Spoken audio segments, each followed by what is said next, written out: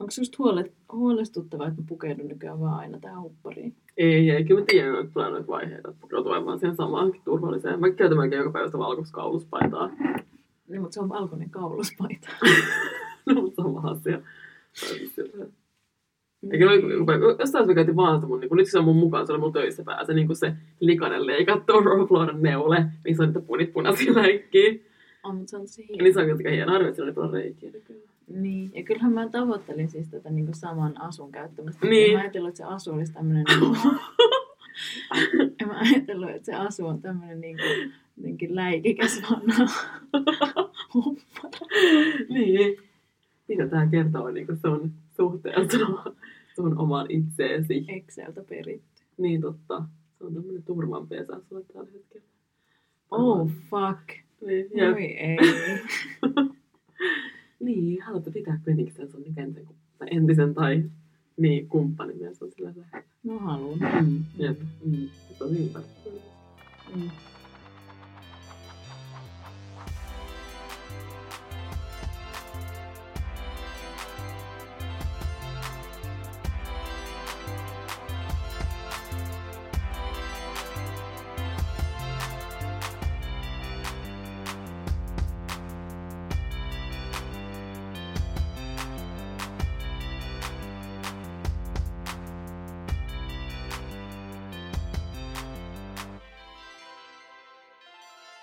Hilla ja Inari podcast, jakso 65. Moi Inari. Moi Hilla.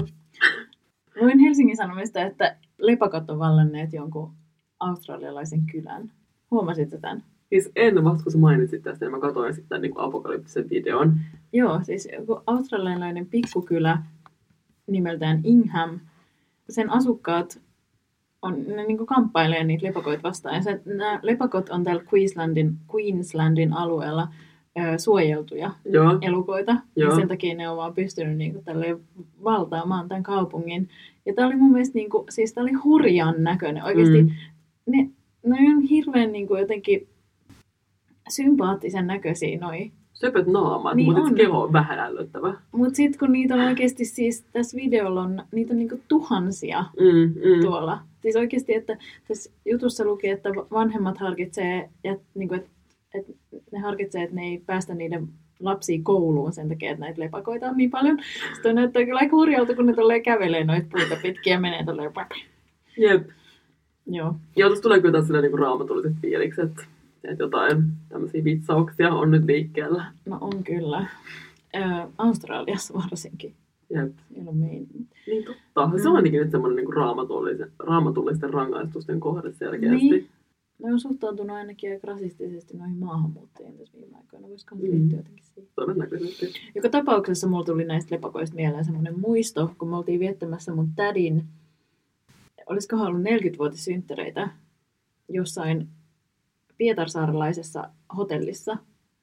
Se oli sellainen vanha puutalo. Siis mä olin siellä Sale itse asiassa pari viikkoa. Oliko sellainen niin kuin majatalo? Herranjestas. Siis se ehkä oli. Semmoinen vähän niin kuin, ei mikään hirveän glamoröösi. Ei todellakaan. Se oli varmaan sama. Ei siellä ole niin monta. No joo, jatka toki. No joo, kuitenkin. Mä muistan vaan, että mä sain sieltä oman huoneen. Ekaa kertaa mä olin silleen niin kuin nuori, mutta varmaan yli 10. Ja niin kuin ehkä 12-13. Ja mä niin kuin pelkäsin kaikkea. No, olin mä varmaan ehkä 11-vuotias. Se oli just sitä aikaa, kun mä jotenkin olin alkanut ymmärtää asioita maailmasta ja alkanut myös samalla pelkäämään siis ihan kaikkea, kummallisia asioita. Ja sitten mä siellä hotellissa ollessani niin avasin telkkarin ja jotenkin menin tätä mun pelkoa kohti ja katsoin jotain leffaa, jossa oli suunnattomasti lepakoita. Mä en jotenkin ikin unohda sitä. Mä alkoi pelottaa niin paljon. Muistan, se oli sellainen 7/4 kokoinen huone, jossa oli vaan semmoinen pieni putkitelevisio jonkun sellaisen ränsistyneen lipaston päällä. Ja sitten sieltä joka puolelta kaikui musiikkia jostain bileistä, jotka siellä oli meneillään. Siellä ei ollut ne mun tädin 40-vuotiaat, mutta muut bileet, jotka siellä oli meneillään suunnilleen siellä mun seinän takana. Ja sitten mä tuijotin sitä elokuvaa, joka mä nyt epäilen, että oli ehkä Hitchcockin linnut, ja ne oli lintuja eikä lepakoita. Mut niin äsken tässä keksin tämmöisen hauskan jutun, että on semmoinen niin queer-versio Niin. Hitchcockin linnoista. Koska mulla tuli näistä lepakoista mieleen se elokuva, ja mä muistelisin, että ne olisi ollut lepakoita. Ja voi olla, että se ei ollut Hitchcockin linnut, vaan se oli joku B-luokan lepakko valtaus. Ja niin. niin mulla on myös jotenkin silleen surkea tuntemus kauhuelokuva skeneestä, tai mä oon just nähnyt tämmöisiä vanhoja elokuvia, koska mä oon niin nössö, että mä en hirveän mielelläni katso mitään. Mä oon nähnyt ainoastaan tyyliin Uhrilampaat ja sitten tän, ja ne on molemmat ollut silleen, että mä oon ollut jotain 8-10-vuotias, ja TV on sattunut olemaan auki, ja mä oon sattunut juuttumaan katsomaan niitä. Joo, mulla on vähän toi sama kuin Suspiria tietty, ja sekin on vähän siinä mun rajoilla, että mä jotenkin joudun vähän pettää mun silmiä, vaikka veri näyttää just jotain silleen niin ketsupilta. Veri näyttää aika paljon Totta. Oikein. Mitä kuuluu, Inari? No, siis tällä hetkellä se yritys todentaa mun hirveät raivokohtaat, kun mä en sano niin nettiilaimin mun koneessa, se perus PMS, että silleen tuntuu, niin kuin, tai tuntuu ällöttävältä, jos silleen niin kuin raivostuu tämmöistä pikkuasioista. Mä oon myös pitkästä aikaa ollut tässä asiakaspalvelutöissä, silleen, no joo, sieltä tapahtuu taas kaikenlaista, mutta ihan hyvää. Sitten jollain tapaa taas tämmöistä, niin tai tämä muutosten aika jotenkin jatkuu. Ja mulla on viikko töitä, mä oon vähän niin kuin jatkoajalla. Ja se on jotenkin tavallaan vähän surullista, mutta tavallaan kuitenkin ihan jees myöskin. Tai vähän niin kuin lapsena, tiedätkö se, että niin kuin, jos on joku kaveri niin kuin yökylässä käymässä, niin sitten se, että niin kuin, kun se kaveri lähti, oli paljon hirveämpää, kun se jos itse oli jossain yökylässä ja niin kuin lähti. Niin jotenkin se on ihan ok kuitenkin, että lähtee paikoista jollain tapaa. Oivallinen huomio. Kiitos. Tarpeellinen myös. Niin, ehkä jollain tapaa joo. Mut niin, jos mä oon vielä ihastunut, tai mulla on tää mun niinku, mikä tää termi on, tää vakiintunut? Onko salainen ihastus niinku termi? Salainen ihastus. Niin, tämmönen, jolle ei ole kertonut tunteistaan. Ja se on tavallaan niinku kauheata, vie hirveästi energiaa, mutta tavallaan se, että mä oon niinku jotenkin vähän onnellisempi myöskin. Se, että onni tuntuu niinku ne voimakkaasti sanalta, mutta sitten tulee jollain tapaa sellainen merkityksellinen hyvä olo.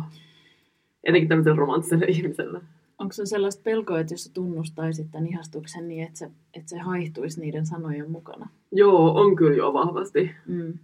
Se liittyy jo usein, tai itse on ainakin. Jep, ja silleen saattaa siis käydä. Et on mulla kerran käynyt silleenkin itse asiassa. Se en ole ihastunut niin monta kertaa, mutta vaikea sanoa. Jotenkin, ja tässä kohtaa olisi kuitenkin halu silleen myös kertoa niistä tunteista. Joo, on aikakin, mutta sanoa. Kerro, mitä tulemasta pitää. Mutta joo, nyt on kuitenkin tavallaan, missä eletään niin mun, tai silleen tuntuu hyvältä, että voi edes sanoa, että voi ihan jees, koska eletään niin kuin, tavallaan mulle raskainta aikaa tämän niin kuin helmikuuta. Myös niin kuin sulle mainitsin tässä aikaisemmin, että musta tuntuu tavallaan, niin kuin, että mä oon niin kuin aina vihannut talvea. Ja varmaan tää on myös niin post-trauma juttu siitä, että mun äiti kuoli niin kuin helmikuun puolesta väliin. Se sairaus oli pahimmillaan niin kuin tammikuuta. Jotenkin sitä, että se kuolema tapahtui niin kuin siinä, mutta jotenkin niin kuin, kun musta tuntuu, että mä oon niin kuin jo paljon sitä ennen niin kuin vihannut tämän vuoden aikaa. Ja jotenkin musta tuntuu, että mä en ole koskaan niin kuin, tai mulla ei ole niin kuin mitään hyviä lapsuuden muistoja talvesta, paitsi joulua, mutta se on jotenkin sellainen oma niin kuin kuplansa keskellä sitä niin kuin, semmoista jotenkin riipivää talvea. Se on eri. Ne on eri. Niin onkin. Muistot on eri muistoja. Talven muistot. Ja mä oon aina inhonnut sellaista, niin kuin, sitä, miltä se tuntuu, se kylmyys, kun ei pysty hengittämään. Ja kaikki semmoiset, että on näyttänyt kauniilta, mutta vähän ahdistavat niin sunnuntain hiihtoretket, kun on mennyt jossain jäällä. Ja jotenkin on ollut outo semmoinen niin kuin ahdis, että ei voi itse jotenkin vaikuttaa elämäänsä tai jotain. Ja sitten jotenkin musta tuntuu, että mulla ei vieläkään niin kuin ole myöskään mun nuoruudesta mitään hyviä muistoja, mitkä liittyy talveen. Tai tietenkin nykyään nyt on ollut jotain silleen niin kuin, vaikka hauskoja hetkiä niin kuin ystävien kanssa, mutta talvi on ollut ehdottomasti silloin niin kuin taka-alalla. Että ne muistot ei ole ollut siinä talvessa kuitenkaan. Mä just kerroin mun työkavereille perjantaina lounaalla, että tulipa jotenkin vahva semmoinen muisto hiihtoloman alusta. Tässä hiihtolomaa vietettiin muistaakseni viikolla 8 tai jotain. Niin, meillä täällä varmaan 7. Joo, Vaasassa viikolla 8. Ja meidän koulussa hiihtolomaviikko alkoi perjantaina naamiaisilla. Jep. Muistan erityisesti, kun yksi meidän luokkalaisista pukeutui Runebergin tortuksi. Ja se vieläkin, mä muistan sen takia, että se yleensä aina Runebergin päivänä postaa tai julkaisee jossain sosiaalisessa mediassa kuvan, niin itsestään se oli maalannut naamansa punaiseksi ja silloin se valkoinen rinkula päällä, se oli upea puku. joka tapauksessa se hiihtolomaviikko alkoi aina niin kuin niille naamiaisilla, joka oli, silleen, oli maksimissaan silleen puoleen päivään saakka koulua. Joo. Ala-asteella ei ollenkaan varmaan mitään oppitunteja siinä päivänä. Ja sitten sen jälkeen me aina suoraan mun isä pakkas auton, teki mulle pedin takapenkille. Siellä odotteli jotain kirjoja ja lehtiä ja karkkia ja jotain kismet-patukoita. Sitten mä kömmähdin sinne auton takapenkille peitoalle ja alkoi 7 tunnin matka kohti Rovaniemeä. 7-14 säästä riippuen. Ja siis se on niinku, ne on mun niinku autuaimpia lapsuusmuistoja, ne matkat nimenomaan. Mua aina pelotti se saapuminen sinne Rovaniemelle, koska me yövyttiin mun isän veljen luona ja se oli aina vähän niin ja näin, että millainen niinku näky siellä oli vastassa. Usein isä siivos aika lailla, kun me saavuttiin sinne. Mutta se matka sinne oli jotenkin niin autuas. Jota kuulostaa, kun mä kuvittelen. Tai tulee tosi turvallinen ja sellainen hyvä olo. Siis niin turvallinen ja niin autuas. Vaikka sitten siellä Rovaniemellä usein mua pelotti, koska siellä on ihan älyttömän pimeätä. Ja niin paljon sitä lunta vielä silloin. Joo, mutta niin mä tunnistan niin nimenomaan lapsuuden autoat muistot, mitä mullakin ehkä on silleen niin pari. Ehkä, mutta ne liittyy aina sieltä niin kesäkuuta, kun tämmöinen ollaan jossain niin uudessa paikassa. Ja on semmoinen niin odottaa, kun tulevaisuuden tuntu niin läsnä. Mun vahvin, joka tulee nyt ensimmäisenä mieleen kesälomamuisto, on ensinnäkin se, että mä usein näin painajaisia kesälomaviikon ensimmäisellä viikolla siitä, että koulu taas alkaa, vaikka mä ihan tykkäsin koulusta, mutta se kesäloma oli niin silleen pyhä, että sen päättyminen tuntui siinä vaiheessa, vaikka se sitten kesän lopussa olikin ihan tervetullutta, niin kesän alussa se oli niin kuin pahin paineinen. Ja sitten toinen on, että mä oon leikkinyt takapihalla koko päivän. Mä oon varmasti kertonut tämän toistoa tässä podcastissa, mutta kaikki ei kuitenkaan kuunnellut 64 jaksoa. Nimenomaan. Koko päivän leikkinyt ja sitten ihmetellyt vaan, että mikä tämä tunne on, mikä mulla on. Ja sitten aina välillä käynyt lämmittämässä lihapullia mikrossa ja laittanut ketsuppia sen päälle ja syönyt ehkä 4. Sitten takaisin leikkimään. Sitten tullut vähän ajan päästä takaisin. Laittanut 4 lihapullia mikroon, ketsuppia päälle. Syönyt ne, sitten takaisin leikkimään. Ja sitten mä muistan, että sit äiti kysyi jossain vaiheessa, että ootkohan sä syönyt tänään mitään? Mä syönyt ehkä paketillisia lihapullia. Joo, kuulostaa kyllä tutulta jotenkin. Nimenomaan toi päivän rytmittyminen. Mutta se oli siis näitä kesänpäiviä, kun kaikki puuhaili vähän jotain omaa ja oli autuasti lomalla. Joo, niin. Ja mulla on mielestäni se, että vanhemmat oli kyllä töissä, mutta itse oli sitten kotona just niin lämmittelee jotain niitä semmosia hätäisiä eineksiä siellä. Mitä sulle muuten kuuluu? Ihan. No siis ihan ok. Katse jonnekin tonne sivu oikealle. Siis, mä en muista, että koska tämä meidän edellinen jakso tuli. Muutama viikko sitten. Ja mä en muista, että puhuinko mä siinä jaksossa siitä, että mulla oli hyvä tammikuu.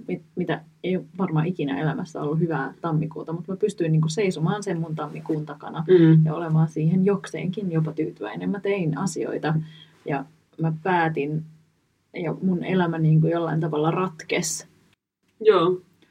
Ja siihen tuli sellaisia niin kuin konkreettisia muutoksia, kuten esimerkiksi muutto. Mä oon muuttamassa tämän kuun lopussa ja se kutkuttaa ja jännittää, mutta tuntuu myös toistaiseksi ihan hyvältä. Saa nähdä, miten käy, koska mehän tiedämme, että mulle nämä muutot ei ole välttämättä niitä elämän helpoimpia prosesseja edellisessä muutossani, tai sitä edellisessä muutossani, en puhu tästä Tukholmasta, mutta täällä Helsingissä niin silleen vajosin sellaisen 2 viikon ahdistukseen, joka oli niin totaalinen, että mä en siis pystynyt nostamaan oikeasti yhtään tavaraa, vaan mä vaan itkin. Ja niin, että vähän jännittää, mutta mä oon yrittänyt niin kuin jotenkin käsitellä tätä silleen rauhallisesti tässä tällä kertaa. Mutta joo, se selvisi. Ja sit mä oon käynyt paljon uimassa. Nice. Kerro siitä. Miten sä päädyit taas? Kyllä me kumpikin kuitenkin me niinku ollaan käytetty aina unisportilla, mutta ehkä kumpikaan meistä ei ole käynyt, kun mullakin pitkästä aikaa heräsi taas tämä niin uimisen halu. Niin, no siis. Viime vuonna, kun mä asuin Tukholmassa, as you might know, niin mä kävin salilla, keväällä mä aloin käymään siellä salilla sellaisessa Eriksdalsbadetissa, se on siellä Skanstullyssa. Siinä on vieressä se tavallaan, mä tiedän, tietääkö jengi yhtään Tukholmasta, että millaista on. No kuitenkin... Osa tietää, osa ei. Niin, no Skanstull on niinku tavallaan Söderiltä vähän sinne niinku syvemmälle eteenpäin, jotenkin pois keskustasta päin sinne. Alas. Niin, alaspäin Söderiä vielä kauemmas. Se on tosi ankea alue, siis siinä on se iso Ringvägen, mutta jotenkin syksyllä mä kävin siinä Ringvägenin tuntumassa, tai Ringvägenin sen niin ostoskeskuksen NK:n tuntumassa, mä kävin siellä joogassa ja sitten mä aloin käymään täällä Eriksdalsbadetissa keväällä. Ja siis mulla tulee nytkin niin hyvä olo, kun mä ajattelen sitä Eriksdalsbadettia, koska mulla oli ihan hirveä, tai siis ihan ok kevät, mutta se oli niin kuin henkisesti ehkä elämäni raskain kevät. Ja sitten siitä Eriksdalsbadetista tuli semmoinen niin kuin ihan älytön turvanpesäke, koska mä jotenkin pystyin, niin kuin urheilu on aina ollut semmoinen osa mun elämää, jossa mä niin kuin osaan keskittyä kerrankin, koska mulla on varmasti on keskittymishäiriö, niin silloin mä osaan keskittyä vaan siihen yhteen asiaan ja jättämään kaikki muut tunteet ja ajatukset niin kuin ulkopuolelle tai sitten prosessoimaan niitä, mutta jotenkin niin kuin sen kehollisuuden kautta ja sen tekemisen kautta. Ja sitten niistä hetkistä siellä Eriksdalsbadetin kloorinhajussa ja semmoisessa vähän kaikuvassa ja kimmoisessa äänimaisemassa, niistä tuli niin turvallisia. Sitten mua huvittaa, kun mä kerroin tästä mun työkaverille ja se sanoi, että Antti Nylén oli just kommentoinut jossain haastattelussa, että jotain uimahallit ovat helvettä ja maan päällä. Sitten mä olin vaan silleen, no voi olla. Ja mä ehkä ennen on niin sanonut silleen, että mä inhoan uimahallin, on ällöttäviä. Mutta siis nyt, kun mä aloitin tämän talviuimisen ennen uutta vuotta ja siis aloitin. Mä oon käynyt 2 kertaa uimassa ulkona. Henkinen alku. Niin. Ja sitten jotenkin se niinku, mä pääsin taas, ja kesällä uin tosi paljon ja jotenkin olen innostunut siitä sen jälkeen, kun 2 vuotta sitten opin uimaan kunnolla tai opettelin uimaan. Ja sitten mä tapasin yhden mun ystävän jossain juhlista, joka on aloittanut uimisen ehkä vuosi sitten suunnilleen. Ja mä oon fiilistellyt tätä uimisen aloittamista ja pohtinut, että okei, että mullakin on näitä muutoksia tässä elämässä, että mä tarvitsen jonkun uuden harrastuksen. Ja sitten me päätettiin, että okei, että nyt me mennään yhdessä uimaan. Ja sitten me mentiin joku keskiviikko, ehkä 3 viikkoa sitten yhdessä uimaan. Ja sitten sen jälkeen mä oon sitten käynyt niin kuin parin iltana putkeen. Ja se on niin kuin, siis siihen jää kyllä koukkuun. Ja mä niin kuin, jotenkin se, kun mä saavuin sinne Mäkelärinteen uimahalliin ja sitten se kloorin hajoja ja se äänimaailma tuli takaisin. Musta tuntui niin turvalliselta ja hyvältä. Ja jotenkin siihen yhdistyi niin kuin mun lapsuuden muistot. Me käytiin mun isän kanssa perjantaisin uimassa yhdessä vaiheessa, kun mä olin jossain ala-asteella mun isän ja muistuvan Mimmin kanssa. Ja sitten siihen liittyi se niin kuin viime kevään jotenkin turvanpesäkkeen muisto. Ja siis, joo, mä oon niin kuin ostanut uimalasit ja uimalakin ja jäänyt ihan koukku-uimiseen. Mä kaipaan sitä jotenkin sitä vettä mun niin kuin tässä naamalla ja nenässä. Tai silleen, että kun syleilevää tuntua. Niin, sitä veden syleilevää tuntua, kun ui. Ja se tuntuu, uimahallit on jotenkin semmoinen niin voimakas metafora. Tämä on monesti niin taiteen teoksi elokuvissa on niin uimahalli jotenkin läsnä. Se on semmoinen jotenkin niin oma paikka. Jep. Missä olet itsekseen. Jep. Ja mä siis kirjoitin yhden random motivaatiokirjeen, jossa mä päädyin, että siis koska mä kirjoitin sen totta kai ihan viime tipassa, motivaatiokirja oli silleen, okei, tähän pitää kirjoittaa joku alustava tutkimussuunnitelma, ja mä päädyin siihen, että mä haluan tutkia niin kuin tällaista statussymboloista riisuttua sosiaalista tilaa, jonka uimahalli luo, ja mitä kaikkea tällaisia sosiaalisuuksia se mahdollistaa. Joo, mulla tuli perjantai, kun mä heräsin aamulla sen olo, että mä haluan käydä uimahallissa. Ja kävin sitten testaamaan Töörän uuden uimahallin. Ja mä kävin varmaan 5 vuotta sitten. Tuntui jotenkin kreetiltä sanoa, että siitäkin oli 5 vuotta. Kun mä asuin eka kertaa Kalliossa ja siinä oli Kallion uimahalli vieressä. Ja silloin kun oli kyllä talvi, jotenkin mulla oli silloin semmoinen epätoivoinen ihastus. Ja jotenkin mä kävin näin. Se oli myös aikaa ennen unisporttia, kun mä ahdistin silloin vielä kaikki yliopistoon liittyen. Mä jotenkin sillä suhtauduin kaikkeen sillä jotenkin, että ei mitään unialkusta mulle. Mutta sitten mä kävin uimahallissa, vaikka mä en ole just, vesi ei ehkä ole niin mun elementti. Tai mulla tulee välillä niin paniikkioireita myöskin, kun mä uin. Ja nytkin tuli perjantaina, mä pääsin yli siitä. Mut se on niinku, ja anteeksi etukäteen, mutta mikään muu ei ole mun mielestä nyt niinku alleviivaukset ja kursiivit voimauttavaa. Mutta se jotenkin, että pääsee yli siitä vedenpelosta, mikä mullakin on ollut tosi voimakkaasti, niin se on niinku, ja mä oon puhunut tästä aikaisemminkin, että se ajatus, mitä mä käytän siinä, kun mä laskeudun kylmään veteen, niin mä tavallaan jotenkin, mä en tiedä, mitä mun niinku aivot tavallaan tekee, mutta ne tekee jonkun sellaisen prosessin, mitä mä hyödynnän muissakin jännittävissä tilanteissa, kun mä laskeudun johonkin tilanteeseen, joka on mulle vaikea. Mulla tulee mieleen mun niinku pikkusiskoni kummitäri, niin myöskin jooga-ihminen. Sen ehkä niinku tyyliin joku ystävä on alkanut ohjaa myös joogatunteja jossain vaiheessa, että jännitysti paljon. Sitten sen kuvittelee, että se niinku laskeutuu vishyyn, kun se meni sinne ja se käytti sitä niinku mielikuva-apuna. Mä en kyllä en ole pelännyt vettä, mä pelkään enemmän niinku just tavallaan kontrollin menettämistä ja niinku pyörtymistä ja sekoamista. Mutta se, mitä musta tuntuu vedessä, niinku mahdollistaa sen paniikkikohtauksen sen olon, koska vesi on niin pehmeä elementti, että mä en tunne mun rajoja. Se on semmoinen niinku triggeri. Että se on sellainen kehollinen muistiko, että paniikkikohtaus tuntuu. Ja yhtäkkiä mä huomaan, että mä hengitän vähän oudosti, että kaikki niin hälvenee, mä oon siellä vedessä, mä en tunne mitään. Ja sitten mä pelkään, että mä niin nyt sekoan tässä. En mä sitä kuolemaa pelkää, koska en mä niin hukkuisi sinne tietenkään, vaan se on vaan se niin jotenkin, just nimenomaan se kontrollin menettämisen erottamisen pelko. Sama, mikä tuli mun lapsena jossain niin aamunavauksissa ja jotenkin jossain vähän, miten sanotaan, avarissa paikoissa. Niin se sama tulee vedessä, koska ilmassa mä oon kuitenkin tottunut olemaan silleen, että mä oon oppinut säätelemään mun hengitystä ja oloja niin kuin tässä ilmaelementissä, mutta vesielementissä en selkeästi vielä. Mutta sitäkin varmaan voi niin kuin oppia, etenkin jossain kohtaa mä en enää saa niitä ahdistusoireita siellä. Enkä mä nyt saanut niin paljon kuin jossain muussa vaiheessa. Ja oli tosi ihana myös käydä uimahallissa.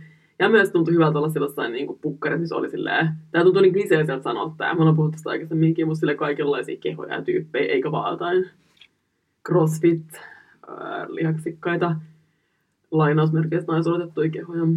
Siis nimenomaan, ja siis itse asiassa tässä mun motivaatiokirjassa mä nimenomaan siis tarkastelin niin kuin uimahallin pukuhuoneita. Tässä hypoteettisessa tutkimussuunnitelmassa niin uimahallin pukuhuoneita sellaisina sosiaalisina tiloina, koska niissä on mun mielestä ihan erityinen tunnelma.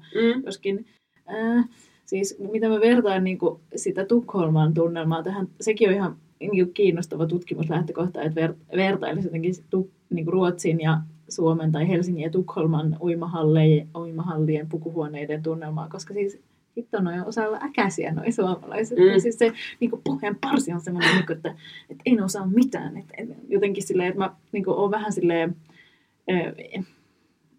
enemmän varuilla niin kuin siellä Tukholmassa. Niin mä kuitenkin pelkään, kun niin kuin vanhempi ihminen yhtäkkiä oikaisee siitä, että mun tavarat on jotenkin väärin jossakin tai jotain. Joo, että semmoista ei niinku ollut tavallaan tuolla. En tiedä, ihan tosi kiinnostavaa. Mä oon nyt jonkin verran sivuttu tässä meidän vähän niin kuin tämän jakson aihetta. Niin, siis ei meillä oikeastaan enää ole mitään teemaa. Niin, mutta kyllä tää on lähtenyt pyörittämään. Mä oon miettinyt viime aikoina paljon niin kuin muistoja ja muistia. Ja muistamisen tarvetta ja katoamisen pelkoa. Ja jotenkin siinä kaikki tuli mieleen, kun puhuttiin just tästä talvesta, huonoista talvimuistoista, tai ehkä enemmänkin hyvien talvimuistojen puutteesta ja uimisesta. Ja mietin just perjantai, kun mä just uinaan, niin silleen, että taas mun tulee tää jotenkin aistva olla, vaikka ei tavallaan ole mitään hätää. Muistan, kun mulla oli 17-vuotiaana niin syömishäiriöpuolella semmoinen niin fysioterapeutti, Irjatta, jotenkin ihan silleen mieletön tyyppi. Mä oon aikaisemminkin puhunut siitä. Oot. Jep, semmoinen niinku isohampainen tyyppi, oli kirkas meikki ja silleen kihartukka. Ja semmoinen jotenkin säteilevä olemus. Ja kun se jotenkin niinku ehkä kertaa sanalli sitä, miten niinku keho muistaa asioita paremmin kuin mieli. Ja toisaalta myös tuntee niinku asioita aikaisemmin. Ja se on tavallaan niinku lohdullista, mutta tavallaan myös sitä super ärsyttävää. Mä huomasin nyt, kun me alettiin puhua, mä puhuin tästä niinku, näistä talvista ja mietin niinku, vaikka niitä hiihtoretkiä, niin mun tulee heti semmoinen vähän niinku, jännittynyt olo mun kehoon. Ja mun hengitys muuttuu vähän niinku, pinnallisemmaksi heti. Ja mun mielestä siis se kehollinen, en mä tiedä, se että keho muistaa, niin se jotenkin niinku, siinä tulee niin voimaton olo niinku, tavallaan ihmisenä. Ja se muistuttaa siitä, että ihminen on niinku, tai että jotenkin, tämä on nyt erittäin, mä en tiedä tämä tuli nyt mulle nyt mieleen, mutta jotenkin, että okei, ihmisen niin kuin älyllinen kapasiteetti on niin kuin suurempi kuin eläimellä. Mutta ihmisten ja eläimiä yhdistää niin kuin ne kehot tavallaan, että niillä on molemmilla niin kuin jotenkin jonkinlaiset kehot. Ja sitten se, että, niin kuin, että jos yrittää vaikka päästä eteenpäin jostain tilanteesta tai haluaa niin kuin unohtaa jonkun muiston, ja se, että aivot tavallaan pääsee niin kuin siitä yli, mutta sitten ne aivot on niin kuin riippuvaisia siitä kehosta, joka yhä muistaa, joka niin kuin hannaa tavallaan taaksepäin, eikä pääsekään yli siitä jotenkin muistosta. Niin se niin kuin, mun mielestä tuo esiin niin kuin ihmismielen jotenkin rajallisuuden ja sen niin kuin aivojen rajallisuuden suhteessa sellaiseen kehollisuuteen. Niin, että se tavallaan miten niin kuin, on se niin kuin tietty se aivo klöntti tuolla päästä, mutta just tavallaan, että se oikeassa raja jotenkin aivojen ja muun ruumiin välillä on aika semmoinen häilyvä. Tai ehkä niinku aivo, mutta siis niinku ajattelun. Niin, totta, jep. Että ajatteluskin jotenkin tai ne kognitiotkin jotenkin tuntuu olemaan sitten niin kuin ruumiissa myöskin. Niin. Vaikka tietysti ne niinku ruumiillisetkin muistot liittyy aivojen toimintaan, bla bla bla. Niin, sitä ei voi verrata. What I mean. Jep. Ja niin tavallaan niinku, oikein mielestäni kiinnostaa, kun niinku noin niinku non-human animals, niinku ei-ihmiseläimet niinku, mukaan, kun mä oonkin miettinyt tästä, että tavallaan, että jos me niinku hahmotettaisiin, tai jos ylipäänsä hahmotettaisiin niinku todellisuutta, sosiaalista todellisuutta enemmän niinku ne ruumiiden kautta, että se kuinka se todellisuus rakentuu ruumiillisesti, niin silloin niinku eläimiinkin suhtauduttaisiin jotenkin, tai ei-eläinihmisiin, ei-ihmiseläimiin suhtauduttaisiin jotenkin niin kuin tasa-arvoisemmin, koska niinkin nimenomaan on ne ruumiit, että ei tavallaan todellisuutta ei niin kuin käsitettäisiin niin kuin älyllisyyden ja mielen kautta rakentuvana, niin sitten, no niin tässä on taas aika tällainen perustenkin niin kuin jotenkin dikotomien jotenkin vuorovaikutusta, jotenkin, koska kuitenkin, jos mietitään perusdikotomia, niin kuin eläin-ihminen, ruumismieli, mies, nainen, valo, pimeä, niin jotenkin kyllä siinä se ruumis ja eläin niin liittyy toisiinsa myöskin, koska ne on niin heikommassa asemassa suhteessa siihen dikotomian toiseen osapuoleen. Mutta tämä ei varsinaisesti liittynyt tuohon muistoon. Mutta sitten toisaalta, jos sä saisit päättää, että tämä ei liity mihinkään, niin kun sä oot vanha, tuut vanhaksi, niin kummasta sä mieluummin luopuisit? Se on älyllisestä kapasiteetista vai sun ruumillisesta kapasiteetista? No siis vieläkin syystä ajateltuna niin ruumiillisesta. Mun tulee mieleen, kun mä puhuin mun isoäidin kanssa, kun se kuoli jo vuonna 2016. Me puhuttiin varmaan niin vuosi ennen, tai edellisen kesänä, kun sekin kuoli niin tietenkin talvella, kun tämä talvi on tämä pahin aika. Kun se niin sanoi, että sillä niin just keho mennyt huonoon kuntoon. Mutta se oli myös sellainen tyyppi, että se ei ollut kyllä, että se ei niin harrastanut liikuntaa tai sitä ei ollut kiinnostanut. Niin se just sanoi, että kyllä minä olen tyytyväinen siihen, että minulla niin keho petti ennen silleen tavallaan näitä kognitiivisia prosesseja. Että minä en niin kuin karkaile tuolla ympäriinsä, että teidän ei tarvitse niin kuin etsiä minua mistään. Mutta kyllä tietenkin ajattelen sille, että mä haluan tavallaan, että tämä mun niin kuin... Mutta tämä on niin aika problemaattinen ajatus, että ylipäänsä miettiä tuommoista kysymyksen asettelua. Mutta jos miettii, että jos nyt tekee tämmöisen niin keinotekoisen jaon niin tämän mun toimivan ruumiin ja sitten niin mun kognitioiden välille, niin sitten tietty mieluummin haluaisin niin kuin pystyä ainakin ajattelemaan kirkkaasti kuin juokseen nopeasti. Mutta kyllä ne varmaan myös jotenkin vaikuttaa, tai tietenkin ne vaikuttaa myös toisiinsa. Mikä huomaa, että jos vaikka on niinku liikkeessä, niin ajatus virtaa huomattavasti kirkkaammin. Vaikka just toi uimisesimerkki. Tai tuntuu, että mä olin lukio-iässä silloin, kun mulla oli vielä tämä psykologian opiskelija-identiteetti. Niin mä olin kiinnostunut muistista. Ja mä yritin miettiä, että miksiköhän mä niinku olin jotenkin. Että varmaan että mä olin miettinyt, onko se niinku ollut sen takia, että se oli niin sellainen epämääräinen juttu, mitä ei voinut just silleen asettaa millekään tietyllä aivolohkolle, että se oli vähän niin kuin jotenkin kaikkialla. Ja tietenkin voidaan sanoa, että hippokampus vastaa joistain toiminnoista, että vaikka niin kuin hippokampuksen rapistuminen vaikuttaa johonkin niin kuin muistisairauksiin. Ja voidaan niin kuin osoittaa, että jotkut niin kuin voimakkaat tunnemuistot niin kuin vaikuttaa mantelitumakkeessa ja siksi ne niin kuin jää niin voimakkaasti mieleen. Mutta silti se on tosi jotenkin monissa aivonosissa ja myös toisaaltakin niin kuin muissa kehonosissa, se miten ne muistot niin kuin syntyy ja tallettuu. Mä nyt en ole mikään neuropsykologi, mutta ei mun tarvitse ollakaan.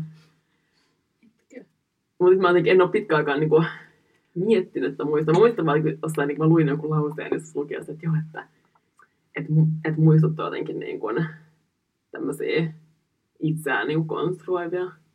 Ja se oli jotenkin, se tuntui niin kiehtovalta ajatukselta.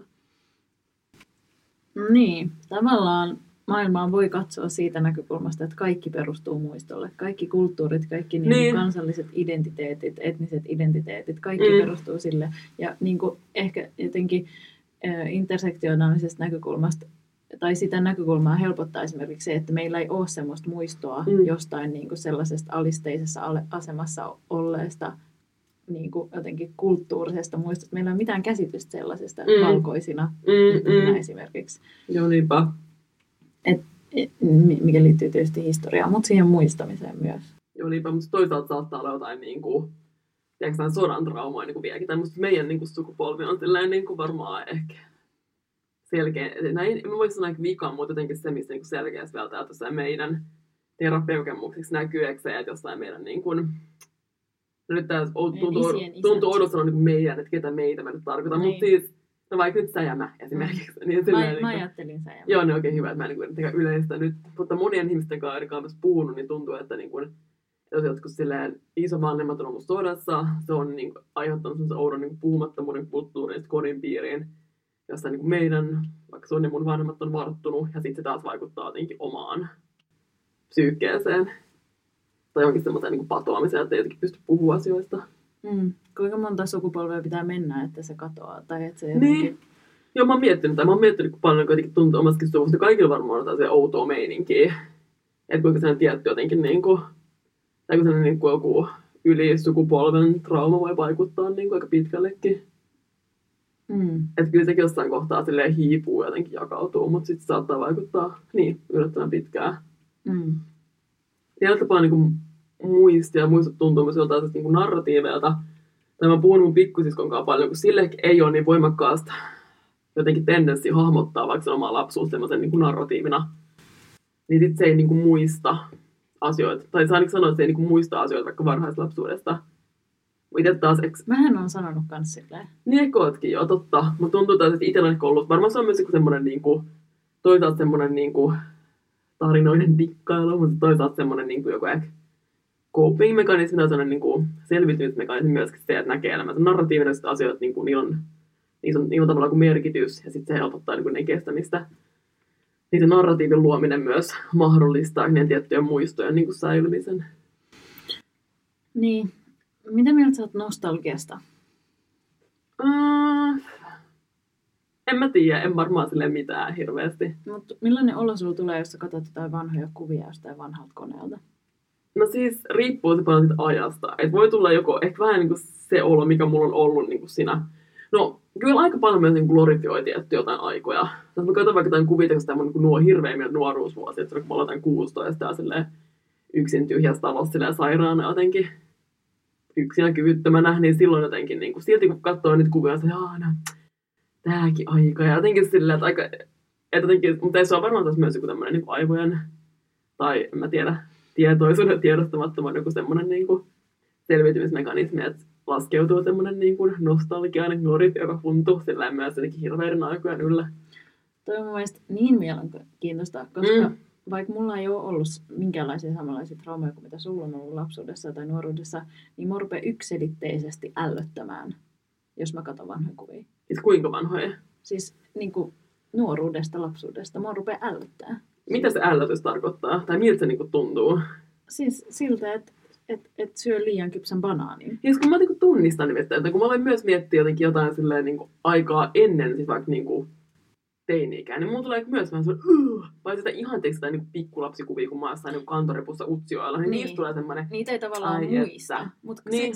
se aika, kun on niin kuin omia muistoja siltä ajalta, ja sitten jotenkin, siis mä en pääse tämän pohjalle, mutta... Tästä psykoanalyysi kyllä niin hyvä sulla Hilla. Niin olisikin, mutta siis mua alkaa siis ällöttämään. Mitähän se piilee. Niin mä mulla on tavallaan aika myös varhaisia ehkä muistoja. Mä muistan jotain juttuja, vaikka mä oon 2-vuotias. Mutta sitten mun on tavallaan pitänyt just niinku ruokkia niin niinku vuosien myötä myöskin. En tavallaan voi edes säilyä. Ne on varmaan, että mä oon niinku luonut ne jollain tapaa uudestaan. Mutta kuitenkin on tavallaan samat muistot, mitkä on niinku seurannut mä siitä saakka. Mä oon ollut 2 ja ollut mun siskon risteestä. Mä oon juossut jostain niinku kukkamekossa semmoista mäkeä niinku Otaniemestä ylöspäin. Ja varmaan sen takia mä oon siis sanonut tuli tuosta sun siskosta mieleen. Varmaan tämän takia, että mua ällöttää se muistelu, se nostalgia nimenomaan, niin mä oon sanonut, että mä en muista mitään mun lapsuudesta. En mä niinku muista mitään, koska mua ällöttää se nostalgia. Niin okei, mutta ei se niinku muistaminen ole mitään nostalgiaa. Niin, ei niin, mutta mä oon vähän daju.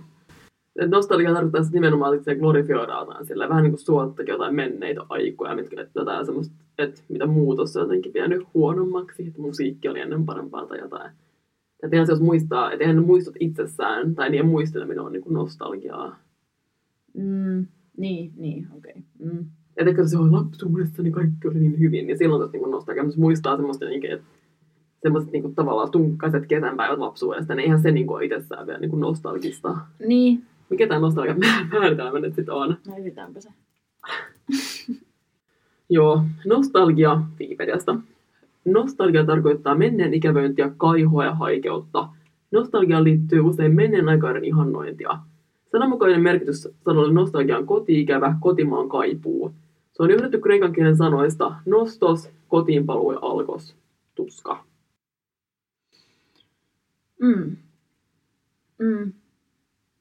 Mutta tavallaan tuntuu, että jos mä katsotaan vanhoja niin Instagram-storyja, vaikka vuodelta 2018, silloin mä saan tuntea nostalgiaa, mutta en kyllä missään nimessä mä katson mun niin vaikka lapsuuden kuvia, koska mä en niin kuin, missään nimessä niin haikaile mun lapsuuteen, koska musta ei lapsuus ole mitenkään niin kuin ihmisen onnellisinta aikaa, vaan se on vitun raskasta ja pelottavaa ja jotenkin aika silleen rankkaa, niin. Hallitsematonta. Joo, siis musta tuntuu samalta. Ja siis lähinnä niin kuin alkaa kaipaa sitä, että miltä näytti vuonna 2017. Tai ei, 2018. Siis mä katsoin esim. Jotain meidän niinku yhteistä Instastoriasta tai Flowsta. Mä olin kuinka me ollaan voitu olla noin hyvän näköisiä. Niin mä olin siellä Intiassa ja mä olin siellä superruskea. Niin siis, mutta se oli elokuu. Niin, no, sä olit huhtikuussa Intiassa. No joo, mutta se oli se Intian niin joku energia. Niin, se oli sitten tarttunut niinku muhunkin. Koska siis sen jälkeen, niinku, se oli mun se Instastory, kun me istuttiin Flowssa siinä niinku jossain Lapin kultateltan edessä olevalla nurmella, oli mun peak. Ja sen jälkeen on ollut pelkkää rapistumista. Kyllä niitä tulee silleen aaltojen lailla niitä huippuja ja sitten taas tämmöisiä vähän niin kuin laskusumanteita. Niin, mutta se riippuu siitä kontekstista, että seuraavan kerran mä onnistun näyttää hyvältä siinä vaiheessa, kun mulla on lapsia, ehkä 2 kappaletta, joka ei olettaisi, että mä olisin hyvän näköinen. Kiitos olla teille ensi kesänä.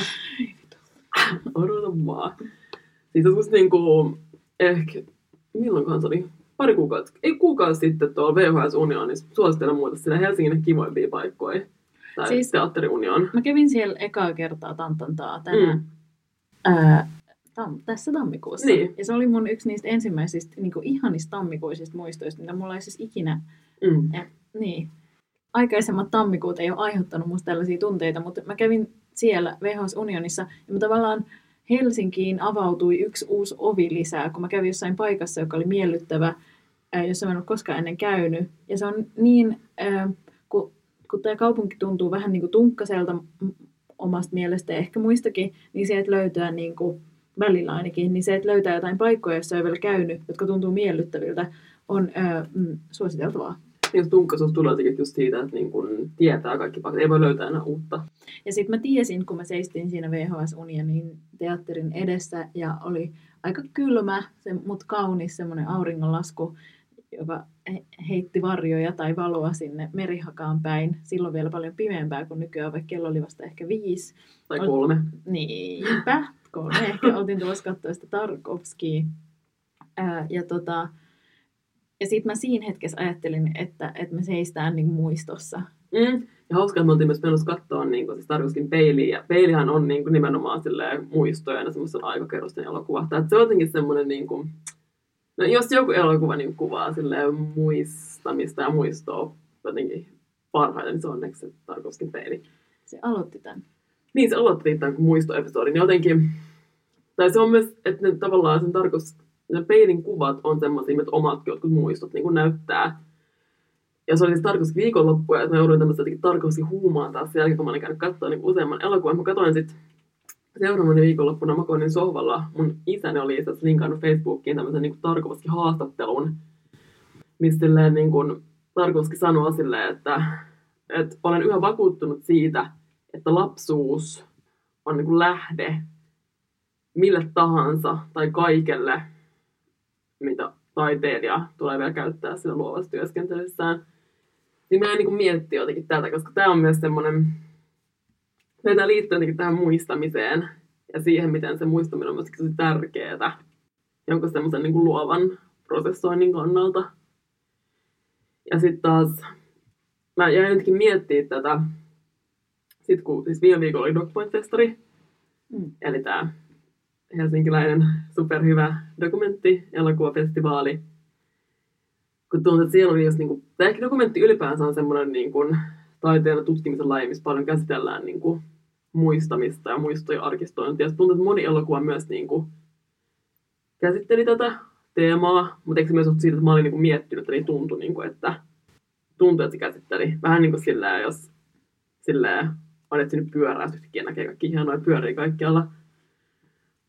Kun mä kävin eka siis katsoa ruotsalaisen Sesong-leffan, jonka on ohjannut siis Jon Skog.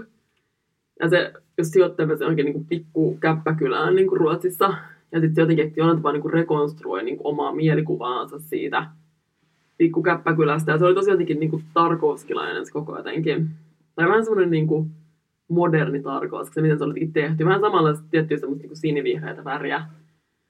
Mutta se jotenkin tuntui silleen, jossain oli niin kritisoitu, että oliko se niinku edes dokumentti, koska se tuntui aika silleen jotenkin rakennetulta, mutta eikö se nimenomaan oli jotenkin hyvä kuvaus niinku muistosta jostain paikasta.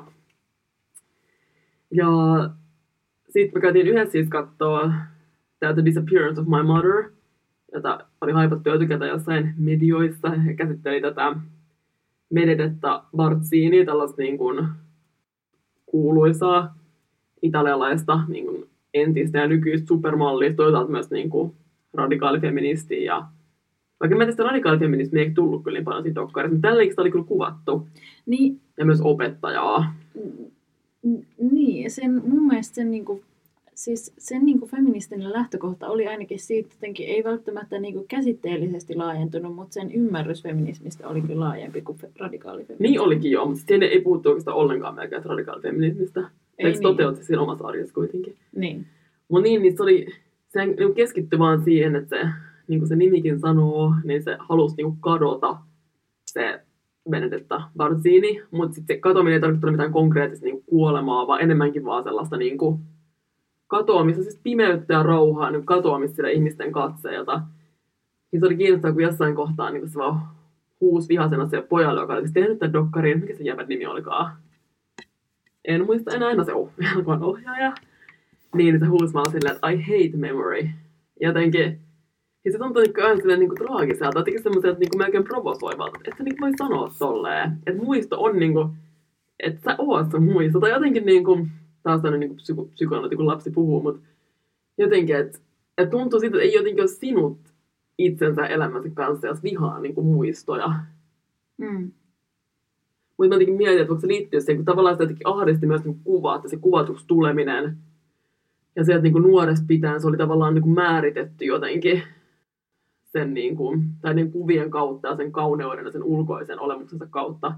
Ja kun muistotkin kuitenkin on jollain tapaa semmoinen niin toisen, joko oma kuva tai se toisen kuva siitä, mitä on tapahtunut ja mitä on ollut, niin jotenkin se ei enää kestä nyt yhtään sitä muiden jotenkin jälkeä tai katsetta niin itsestään. Ja sitten taas se oli jotenkin traaginen myös se, niin kuin sen pojan tarve niin kuin, jotenkin säilyttää se äiti ja estää se katoaminen. Onko se jäbä? Se vaikutti jostain lussukalta. Mutta eikö se on jotenkin Italian stereotypia mun mielestä on tällainen niin vahva äiti ja vähän semmoinen väsykkä poika. Mutta jotenkin niin sekin oli sekä käynyt jossain terapiassa, kun se oli silleen, niin että meidän kaikkien niin lasten pitää tuhota meidän omat vanhemmat jossain kohtaa, mikä on tämmöinen tosi jotenkin psykodynaaminen ajatus. Ja itsekin jotenkin ajattelen kyllä niin, että pitää tuhota omat vanhemmat, että voi niin kuin eriytyä. Mutta se ei kuitenkaan, tai se tavallaan mä ymmärrän toi dokkari, jonka se vähän niin kuin teki melkein niin kuin vasten äidin tahto oli niin kuin osasta niin sen äidin niin kuin tuhoamista. Mutta silti siinä oli jotain sellainen oidipaalis siinä suhteessa samanaikaisesti kuitenkin. Tai ainakin oli niin kuin ollut vahvasti. Mutta jotenkin myös tunnistettua dynamiikkaa, että on niin kuin voimakas vanhempi ja lapsi on vähän tämmöinen miellyttäjä esimerkiksi.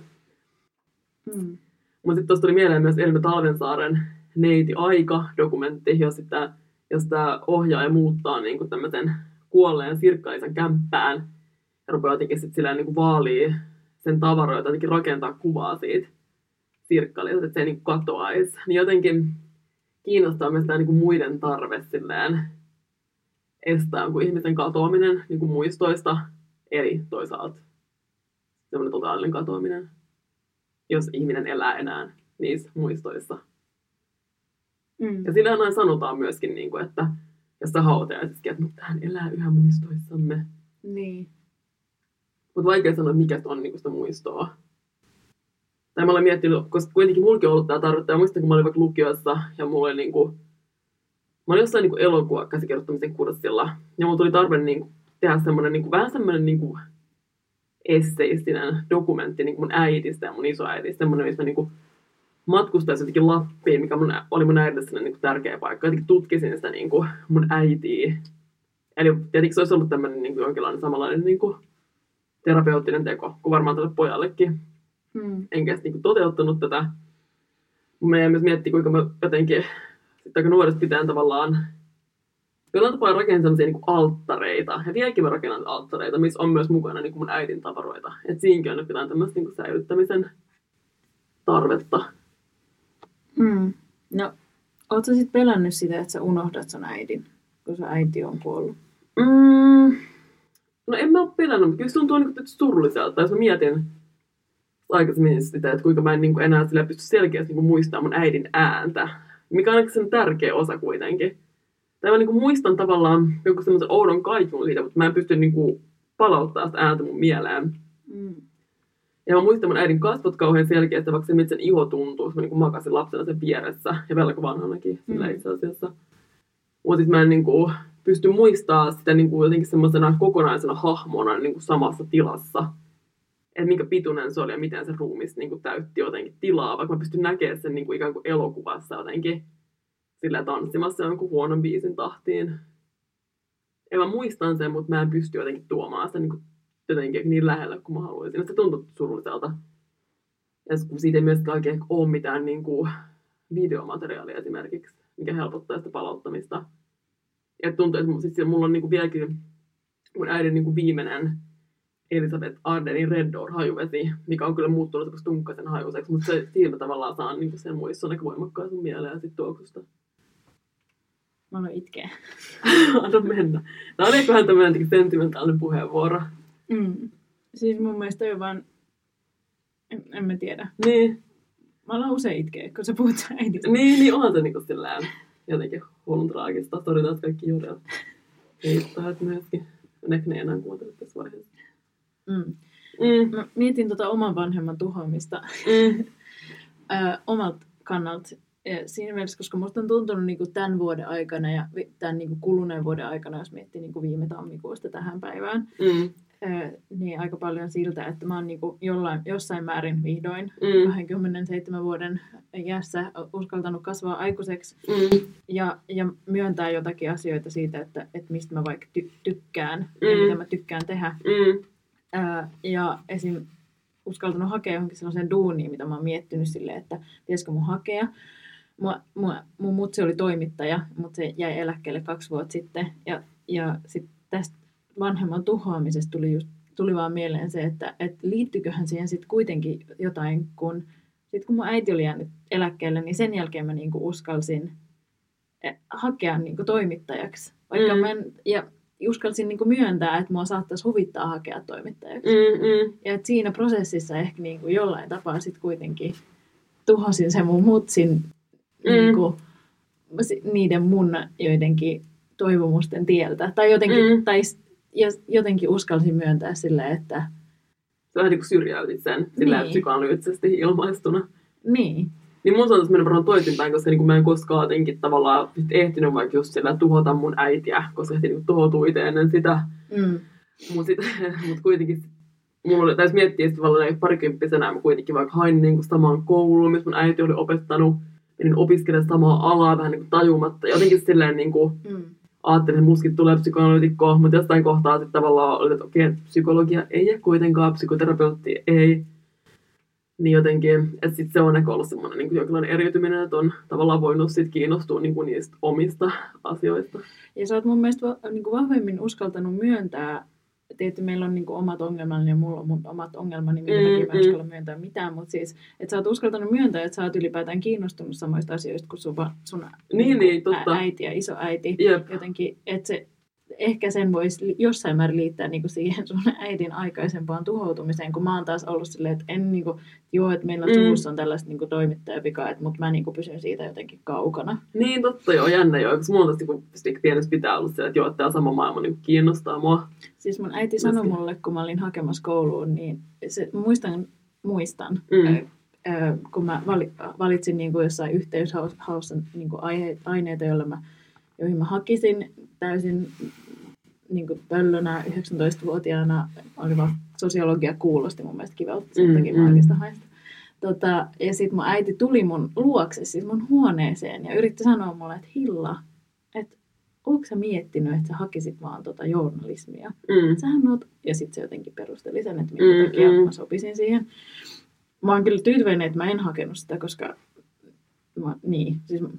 missä sä olisit nyt? Niin, nimenomaan. Sitä nyt pystyy tekemään. Ei siis kaikilla kunnioituksella kaikkia journalismin opiskelijoita kohtaan, mutta itse henkilökohtaisesti on tyytyväinen, että en hakenut sitä. Mutta kuitenkin, että se niinku yritti tavallaan niinku tarjota mulle tätä mahdollisuutta, vaikka olikin erittäin jotenkin toimittaja.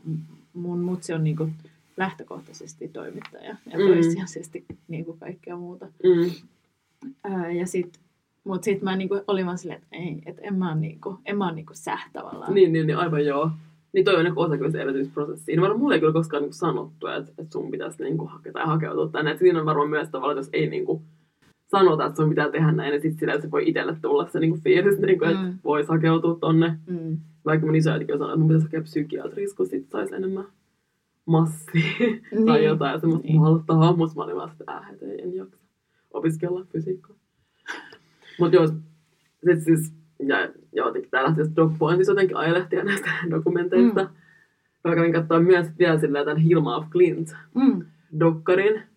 Ja jotenkin sekin musta liittyy tämmöiseen niinku arkistointiin ja siihen niinku, että kuinka se niinku Hilma af Klint jollain tapaa ainakin tuntuu, tai siitä on rakennettu semmoinen kuva, että se vähän niinku, ehkä jollain tapaa niinku itsekin oli päättänyt, koska ehkä myös kun se ajatteli, että se niinku toteuttaa elämänsä jollekin korkeammalle voimalle, jumaluudelle, että se vähän niin päätti jotenkin elää jotenkin siihen niin itse luomassaan muistossa, koska se tavallaan niin kuin, sen niitä esoteerisia duuneja ei niin kuin näytetty missään, vaan se niin kokostamaan kaikki jonkin semmoisen pakettiin, mikä se, niin kuin, sen kuoltuu periytyy jollekin sen niin kuin, jollekin lapsella, tai jollekin siskon veljen lapselle, tai jollekin se niin kuin jäi silleen vuosiksi jollekin varastoa, ja sitten se niin kuin löydettiin sieltä yhtäkkiä niin kuin, taidehistoriatyyliin kirjoitettiin sitä uudestaan tämän myötä. Mutta jotenkin niin kuin, se itse oli tavallaan aika tarkasti sitä häädellyt, mikä muisto siitä jää. Ja se oli just liittyy vaan niin kuin, siihen sen siihen taiteelliseen suhteeseen niin kuin, ton korkeamman voiman kanssa. Ja se oli kiinnostavaa katsoa sitä dokkaria, kun tuntui, että sit ei ollut jäänyt hirveästi mitään tavallaan semmoista, mitä mielletään niin kuin henkilökohtaisena. Mitään, mikä yleensä oli semmoista kiinnostavaa, niin kuin ihmissuhteet, jotka tällaiset. Niin sitten vähän niin kuin yritettiin ja kuitenkin väkisinkin sitä tuoda siihen silleen, että saataisiin vähän tekstain semmoista niin kuin samastumispintaa, koska jotenkin niin kuin, joku tommonen niin kuin Jumalan suhde ei kuitenkaan ole niin samastuttaa. Se oli kyllä hyvä dokkari. Vaikka jollain tapaa myös sellainen traditionaalinen. Mutta eikö myös taiteilijadokkarit on aika vaikeita, jos niissä ei ole mitään tietynlaista katsetta? Niin. Jep. Kiitos joka tapauksessa DocPoint. Kyllä tuli taas, no joo, tuli jotenkin silleen liikututtua.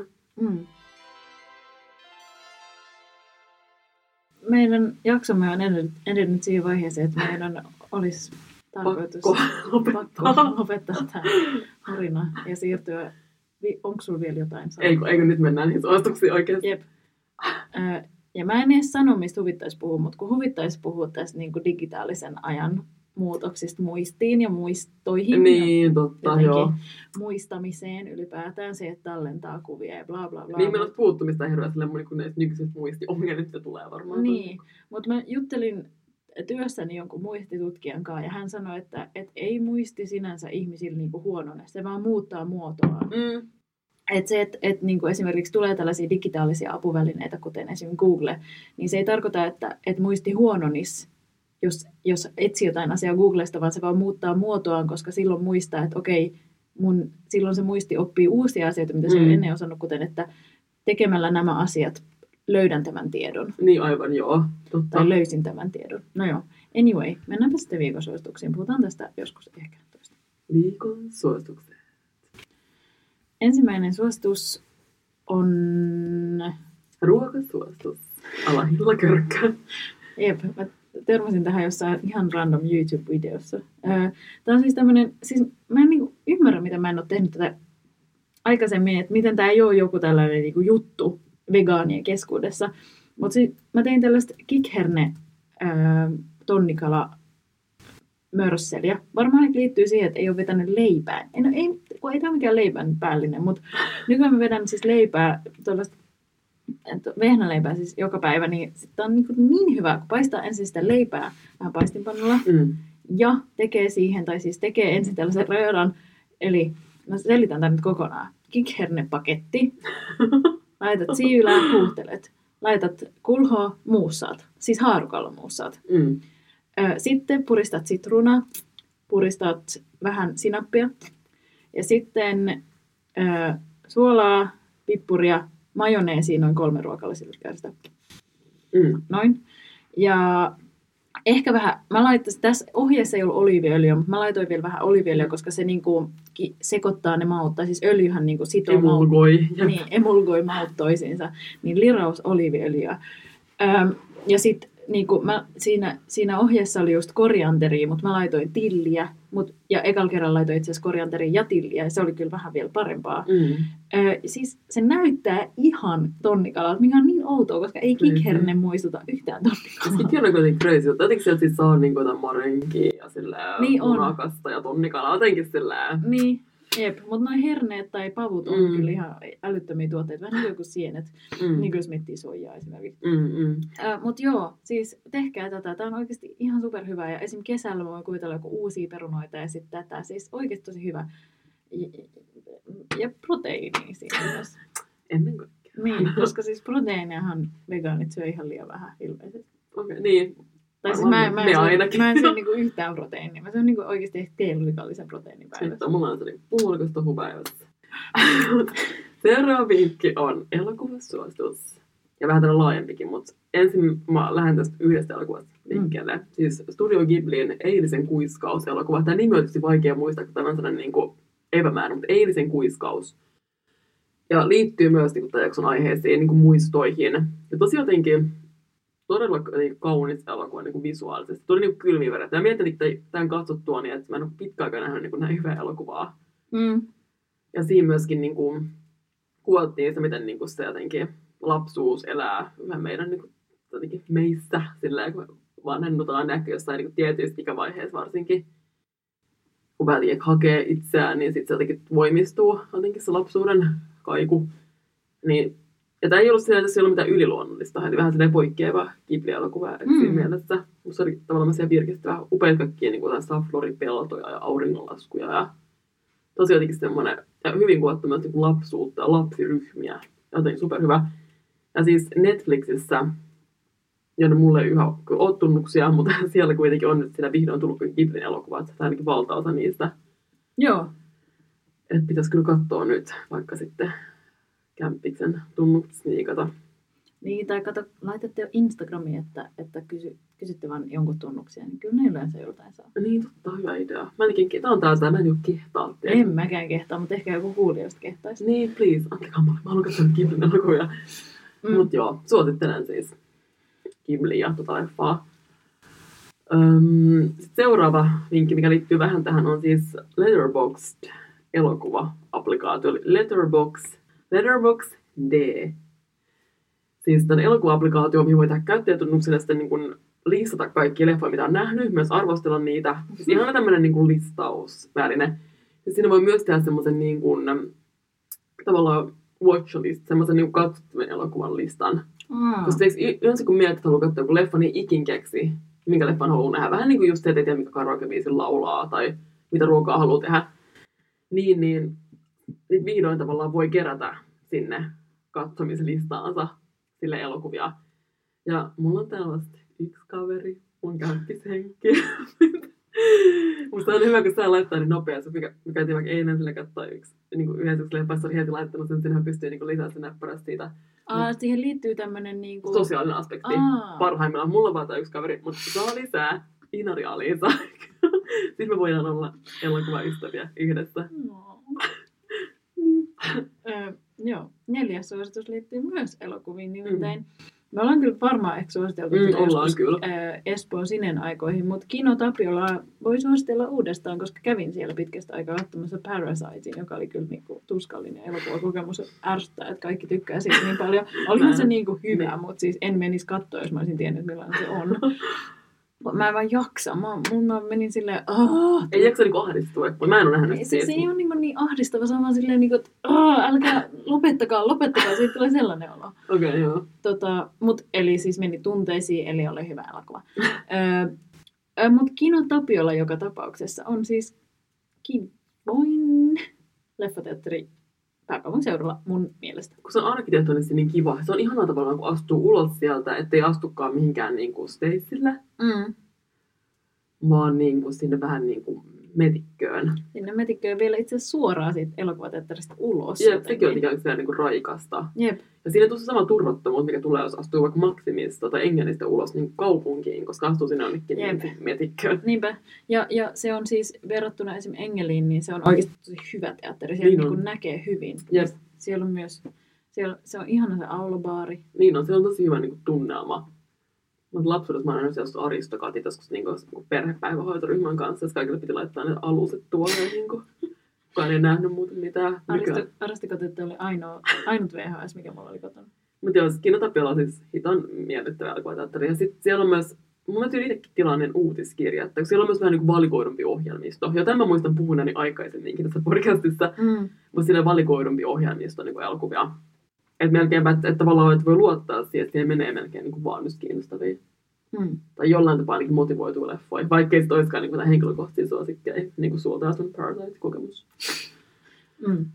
Mutta joo, Espooseen siis metro vie. Taisi voimme olla kevään pyörällä. Viimeinen 5. suositus on tanssia, siis Anna Torkkerin uusi tanssiteos Grace tai Grace, koska siinä on toi niinku laksan päällä tuossa aassa. Ja tää on suoraan kopsuttu tuolta Facebook-eventistä. Grace on Anna Torkkila työryhmän uusi teos, josta huomioon siinä, mitä tanssimissa itsessään on läsnä. Armo, ranskan Grace, armo, sulavuus, viehätys. Filosofisena konseptina on vapaus itse, johon teoksen olemus perustuu. Grace on olemassa, jota tanssin ihme voi tapahtua. Ja nyt mä ihan nopeasti katon vielä, että milloin tämä nyt täällä meni. Mä en kuitenkaan tajunnut äsken kirjoittaa muistiin. Veikkaisin, että ensi ilta on 13. helmikuuta. Kyllä, 13. helmikuuta viiva 22. helmikuuta Kiasmassa. Sinne. Noniin.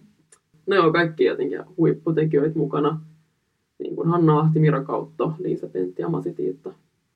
5 suositusta pitkästä aikaa. Niin, tästä on positiivinen olo, että keksii tämmöisiä niin hyviä asioita. Helsingistä. Jep, niinpä, ja elämästä yleensä. Niin, siis niin tuleekin. Helmikuu, kuulkaas. Kohta varmaan puolessa välissä. Jep, niinpä, kyllä tästä taas tarvotaan tää pimeys lävitse. Joo, hei, kiitos ihanista kommenteista meidän viime jakson.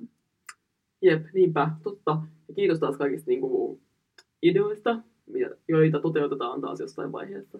Toteutetaan varmasti, niin kuin luvattiin. Jep. Joo, tuli oikeasti tosi hyvä mieli ja myös tosi hämmentynyt olo. Niin, totta, jep. Häkeltynyt. Just se. Saa kommentoida, saa tulla moikkaa. Bla bla. Kaikki nää. Kiitos. Nää, you know. Kiitos ystävät ja kiitos kaikki. Jep. Hei. Kuullaan. Moikka. Kiitos Hilla. Kiitos Inari. Moikka. Moi.